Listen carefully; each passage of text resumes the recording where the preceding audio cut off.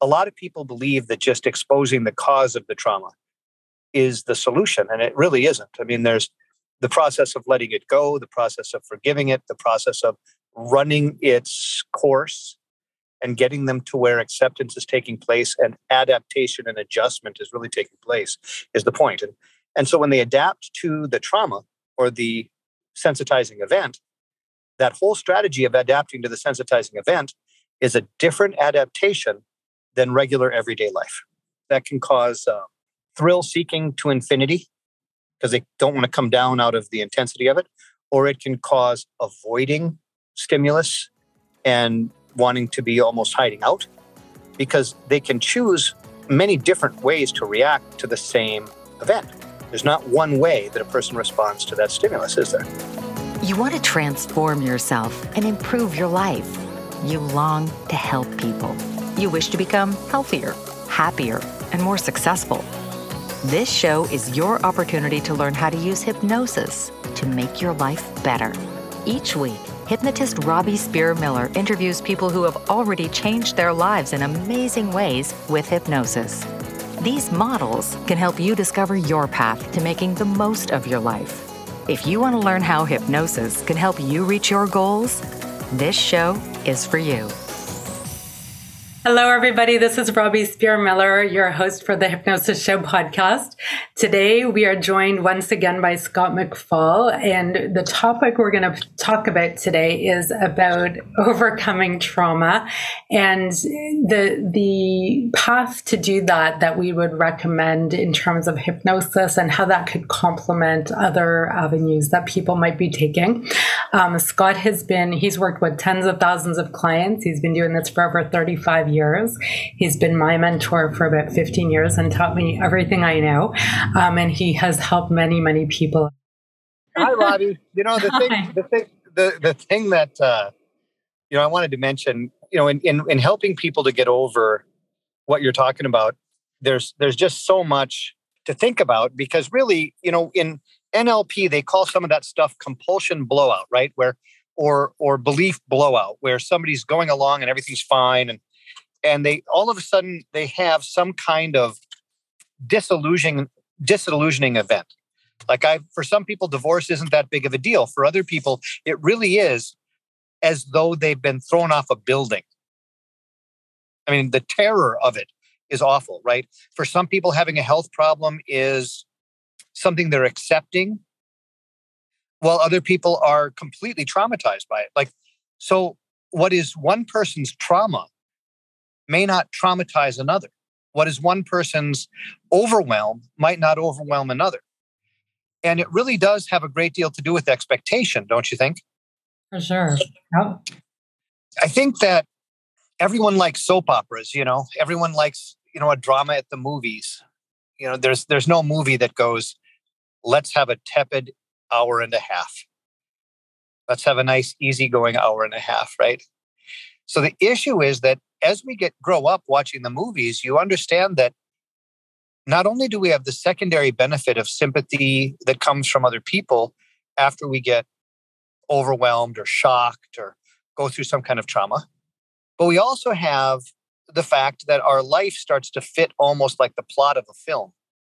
And we have more of our expectations built by cinema than we do by academics. We have more of our expectations built by certain stories than we do by real life.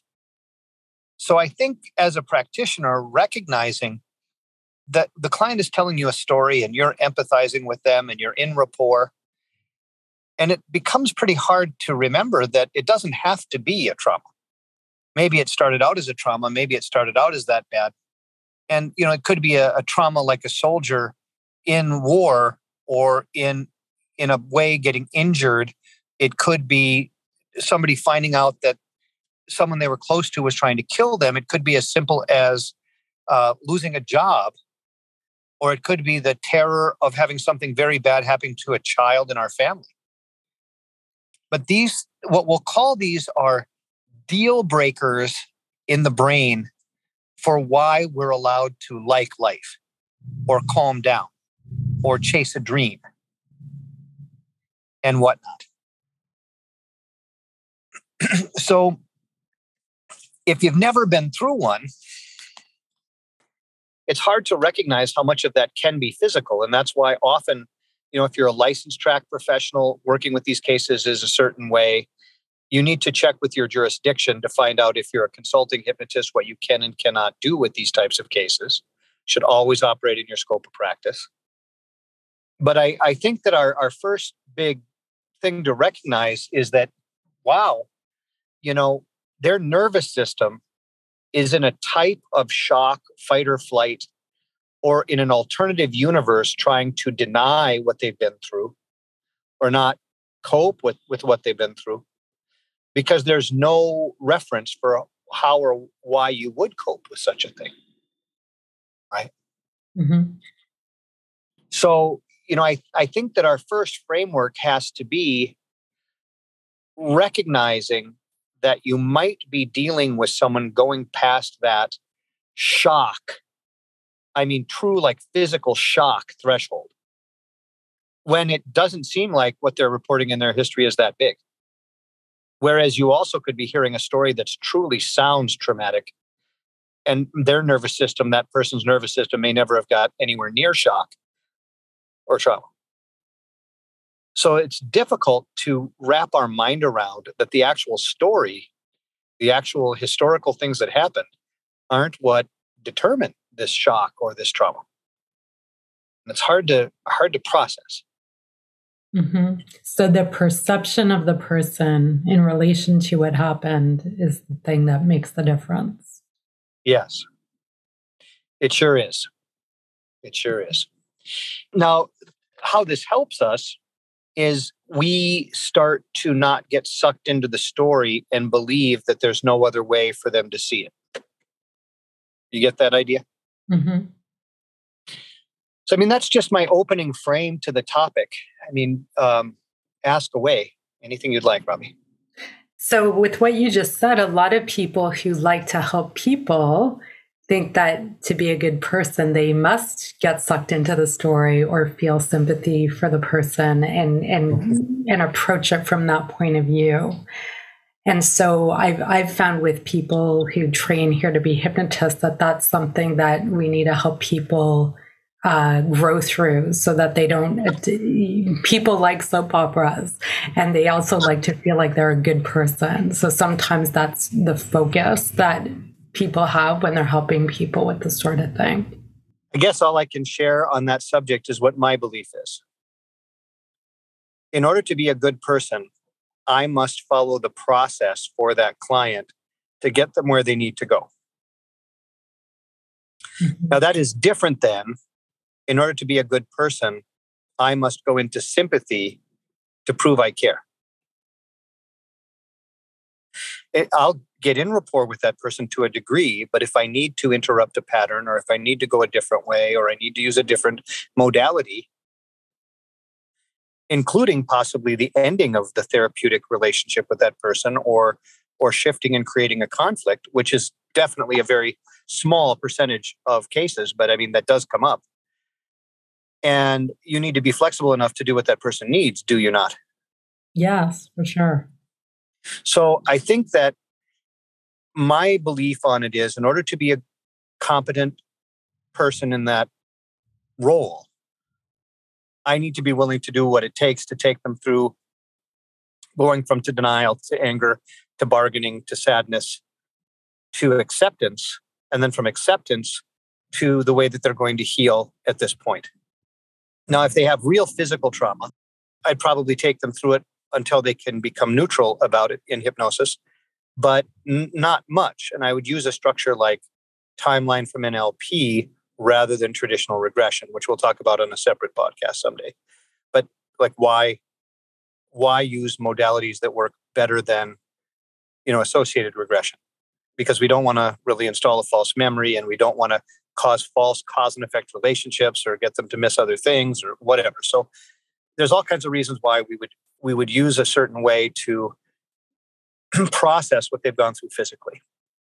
What you're looking for is that they come down off of that heightened sense of alert or that heightened sense of dissociation.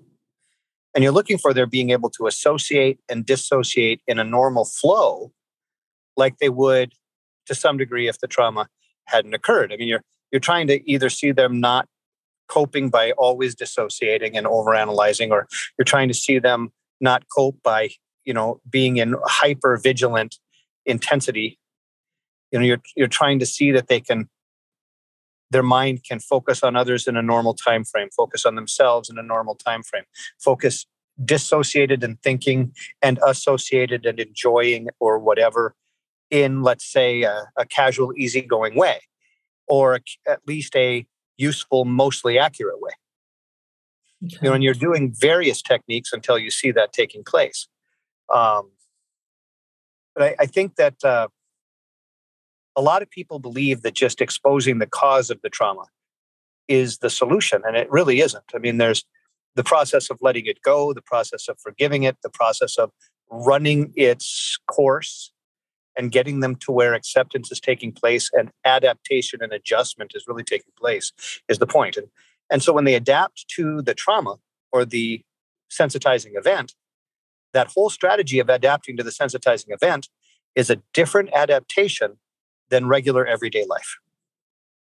That can cause thrill seeking to infinity because they don't want to come down out of the intensity of it, or it can cause avoiding stimulus and wanting to be almost hiding out because they can choose many different ways to react to the same event. There's not one way that a person responds to that stimulus, is there? Mm-hmm. Right. So, whatever technique you're doing, you're looking for them loving everyday life, enjoying everyday life, having a relationship with everyday life where they're not feeling different than the rest of the population in a radical way. Mm-hmm. Okay. A few months ago, I had an inquiry from somebody who said that they had been sexually abused as a child, and now they're happy in their life now, but it still crops up every now and again. It's still an issue, but it's not like a major issue. And so this person was concerned about getting help because they were worried that it would open a can of worms when mostly things are going well. And so I was wondering what your advice would be to somebody in that situation. Well, there isn't just one type of person in that situation. There's a population of people who really went through it. There's a population of people who have created false memory because of bad therapeutics, or there are people who have that happen because they're trying so desperately to figure out why they feel a certain way. So you have people who really went through it. You have people who are pretty sure they went through it, but may or may not have. You have a population of people who have really adjusted pretty well. You have a population of people who very much did not adjust very well. Okay. And so if you're a licensed track person and you deal with those kinds of cases, I'd have one set of advice. If it's outside of your scope of practice, I would refer it out to somebody else. There's all kinds of insider information based on the thousands of cases I had in the 80s and 90s that I would be able to give feedback about an individual case with someone that was working on it. But there's a lot of variables when a person says what you're saying that this person said. There's hundreds of possible truths. And it's unfortunate, but we have a jump to conclusions, Matt, as we hear the various statements of a client, because we have sociologically been trained to be very careful how we respond to those types of things. And so we don't really have a freedom sociologically to really realize there are probably at least 100 different ways that may be either the whole truth, not the truth, really need more investigating, might have been politics in the family in a different way that's unrelated to that specific process or incident. I like to remind people of the case of the guy I regressed who was found beaten in his garage. And I've talked about this on your podcast before. And the first time he thought it was Martians, and then he thought it was demons. And then he finally realized it was his neighbor and his wife. So what people say under hypnosis or what they think in their memory is what they will allow themselves to think. And realize that sometimes that can get really peculiar. And hypnosis isn't truth serum. As a matter of fact, truth serum isn't even truth serum. People don't sometimes even know what's going on. So if you want to help people who are wounded, if that's your mission, if you're helping people who've gone through traumatic experiences, a person can be traumatized and not really have a good idea of exactly how they got traumatized. Mm-hmm. Or even if they think they know, it's just their perception. So they might not exactly. That's true of all of the memories in our life completely, 100%. But what I'm getting at is that the process of getting somebody over a trauma, whether it's a process from NLP or the lexicon of hypnosis activities that we do, or even if it's a traditional therapist trying to, talk it out, let's say, the process of getting somebody through that sort of thing is the process. And the content of what actually took place, that's the purview of people like law enforcement. That's the purview of people like attorneys and whatnot. That's not the purview of somebody helping someone to get over a traumatic experience. Mm-hmm. And so one of the things that we have to know is that the motives of someone coming into our office might not be to heal. The motives might be to be punitive or punishing because they're going through life in resentment. Or their motives might be to lie in order to create a dynamic for one reason or another because of their own pathology. So there are the people who are the genuine folks who have gone through very unfortunate things, but they're not the only population of people who present with those problems. And of course, we don't really want to bias in one way or another. We want to follow a process, Mm-hmm. whatever that process is. Right. And so how we look at it is that we're focused on what needs to happen next for this person. How do they want to function in their life now and in the future? And so we're just helping them free themselves to do that. We don't really care what happened. The story doesn't matter. Well, not the details of the story. Maybe we know they need to forgive the past, whether it's forgive themselves or forgive the other situation, or maybe we know that they need to adjust and reframe their experience in one way or another from the past. Maybe we know that, but we know it in a very general way, in a context. Mm-hmm. Then we are also focusing on what do they need to do in the future in a context. But the very specific things, the details of it are not where the person is going to adjust, adapt, or change. That's where they're going to convince themselves they're stuck, or they're going to label themselves. And of course, that's not what our outcome is it? Mm-hmm. No. So we meaning the ubiquitous, all people who want to help people to heal or change or grow, all the various teachers and coaches and therapists and people who are in that role, we have our own biases and our own beliefs. Some people need to be a hero, and some people want to be, they're a healthy helper where the most important thing is that they've helped the big trauma, I met one therapist once whose entire life was that he believed he was the only person who could do all this stuff, and the thing that was ironic about this guy is he was a dentist, but he believed he was the best change worker in hypnosis, and the thing is, the basic point is that we have our own personality and we have our own biases and we have our own egos and we have our own all kinds of stuff in the way. And what the processes do is they help us to get those out of the way. So I'm not really focused on which processes to use in this kind of a podcast. That's more for a training or a paid environment or whatever. And of course, we teach different things. If your scope of practice is that you're licensed track versus if you're a consulting hypnotist, because the jurisdictions in various areas allow different activities. So, we have to understand who should be doing which activity, of course.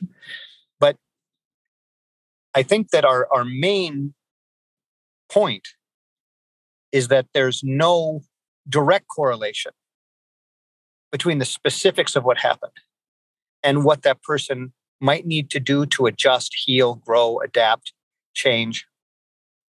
Right? Mm-hmm. Yep. So did you have any other questions or thoughts about this? Yeah. So for people who may not know about how we use things like forgiveness or some other techniques in hypnosis to help with this sort of thing, can you just generally address what the difference is between something like talk therapy or regression and the approach that we will use with people? Well, think about it sort of like this. Some approaches to change are what we'll call relationship based. Like they go from dependency to independence to intradependence, or they take the person from dependent to independent, for example. And the whole idea is that they're depending on the therapist and then they're no longer depending on the therapist, for example, and so on, right? So when you think about things like, the fact that I once heard a psychologist joke, I have 60 clients my first year in practice, and I'll retire with the same 60 clients. Well, that doesn't sound like a very good way to go about it, right? So some activities are based upon, in that mode, are based on the relationship itself. Other modes are based upon revelation, that the revealing of the cause is curative in itself. And I find that to be false most of the time. I think that a lot of people have been complaining about the same thing that they know happened for 20 years or more. And the revealing of it did not make them change their mind or make them better or make them different, right? Right. So there are certain modalities with regard to how the nervous system sees something in the brain, in the visual storage of the brain, or hears it in the auditory storage of the brain, or feels it in the body and the neurology, that is sensory based. The talking in the head is only labeling those real senses, sight, sound, and touch, taste, and smell, and the actual kinesthetic response within the body to those emotions, which is why sometimes when people are getting massage therapy, a muscle will let go and they'll cathart, for example, because they're storing that in the way they're holding the body or whatever. That also happens sometimes during acupuncture. So we are aware that, or at least the evidence seems to support, that an approach that has to do with how they're seeing it, how they're hearing it, how they're feeling it, how they're shifting it, and whether or not they can shift their perspective upon it determines whether they can change, heal, grow, let go of something, and so on. So the first way that it's different is it's not content driven, it's how the sensory storage is working and where and how they're storing it and what that means to that individual with regard to how they're feeling in the body, how they're seeing it, what their strategy for adapting happens to be. So we're working on that general overall strategy and how that feeling is in the nervous system far more than we're dealing with content, for example. That's one difference, okay? But there's other ways to look at it, but it starts to get complicated enough that it, again, would deserve a whole training. So I don't think we should go any more in the weeds there. Okay. All right. So if we have people who are traditional therapists who are wondering, should I get training in hypnosis to add to my practice? Talk a little bit about how this complements or works with what they may be doing already. Well, it doesn't always. Sometimes they're better off trying this on its own in its purest form first before trying to blend it. Just kind of, you might have a good salad and good ice cream, but you don't want to put the salad and ice cream together. So sometimes they need to try it on its own and step away from what they were doing for a while to realize why this works and how it works in the way it works. Mm-hmm. It's very difficult to get them to do that because most of them want to be very eclectic and just add it to what they already know. Okay, they want to pick and choose based on their previous experiences. To those people, I would say talk to Daniel Burrow, talk to Julie Nice, a lot of the licensed track people we've trained in the past. Perhaps read Dan's book, A Bigger Picture, where he moved from being a psychologist traditionally to using a lot of the modalities of hypnosis and so on. And I would say perhaps check with the people who've done this before to realize the various things that people do in license track to make this take longer than it should take to learn, or how they can dismiss something that works great because they're trying to blend it with a different theory too early. So sometimes it really is a complement to what they were doing in the past, and sometimes it really does plug in right. But there are a high percentage of people who come in and train where it takes them an extra chapter because they're trying to combine things too early. They're not mastering what they're learning here with enough purity to understand what's happening and why it's working. Right. And I've seen that as well with some hypnotists who've been trained elsewhere and perhaps they already use regression. Sometimes they've healed themselves, or they believe they've healed themselves with regression. And when they've had that experience, they feel very attached to it. And right. So them willing to be open to discovering something new and something that really is generally safer and easier for people can be challenging. Well, the thing is, the emotional drama of catharsis and abreaction makes people think that catharsis and abreaction are curative in themselves. And I radically disagree with that. But the basic point that I'm getting at with your point is well taken. And I've gone through decades of retraining hypnotists. And the vanity of being able to have the intimacy and emotion and drama that surrounds associated regression, it's very difficult to get them to let go of the transference and reverse transference that happens around that model and the admiration they think they're getting from clients. And it's hard to get them to understand that it would be different and better, or that they'd have even more admiration with a different model. Because there's so much transference, so much reverse transference, and so much what they're thinking of as magical revelation and drama. And of course, I practiced that way my first 5 years. I know what they think. I know how they're feeling. But, they're the only one who's ever done it in their head or something. Because their clients are telling them, oh, you're the only one who ever helped me. Oh, thank God you're here. And they don't realize the client is telling that to every therapist they saw. Right. And there is an ethics point here too, because if we have a safer way to help people than them having to go through something like regression, it really is a good idea for people to learn it who are helping others so that they can. Well, it's a huge ethics point, but it's also a huge ethics point with regard to most of the lawsuits or issues that happen with hypnosis happen around regression. Okay, so it's not just the client that is handled better. It also protects the hypnotist better, because the hypnotist has less liability problems if they're not opening the client to false memory and so on. Mm-hmm. And insurance rates are proof of that, because the insurance companies charge extra for people to do regression. Right. And so, and the reason for that is not because of its wild results. It's because of the problems with it. But of course, that's not how the industry talks about it. But this call isn't really about that, and I know that, so I don't want to get too caught up in that either. But in order to help people with past trauma, the point that we are making is that you want to learn steps that tend to assist in that process.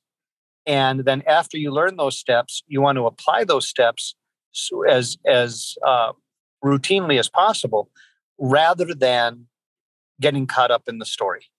Mm-hmm. You don't want to empathize to the point where you are not effective. And, the best analogy for that is don't get into the quicksand with the person you're trying to pull out. Then you just have two people dying in quicksand. So do you have other questions you're after? I think that covers the key points that I felt the audience would like to hear about this. So unless there's anything else you want to share on this theme. We're doing the advanced training down here in Orlando this weekend. And a lot of those people have already been hypnotists for decades. And when we're doing an advanced training, what we're talking about is blending many dozens of techniques that happen simultaneously in layers.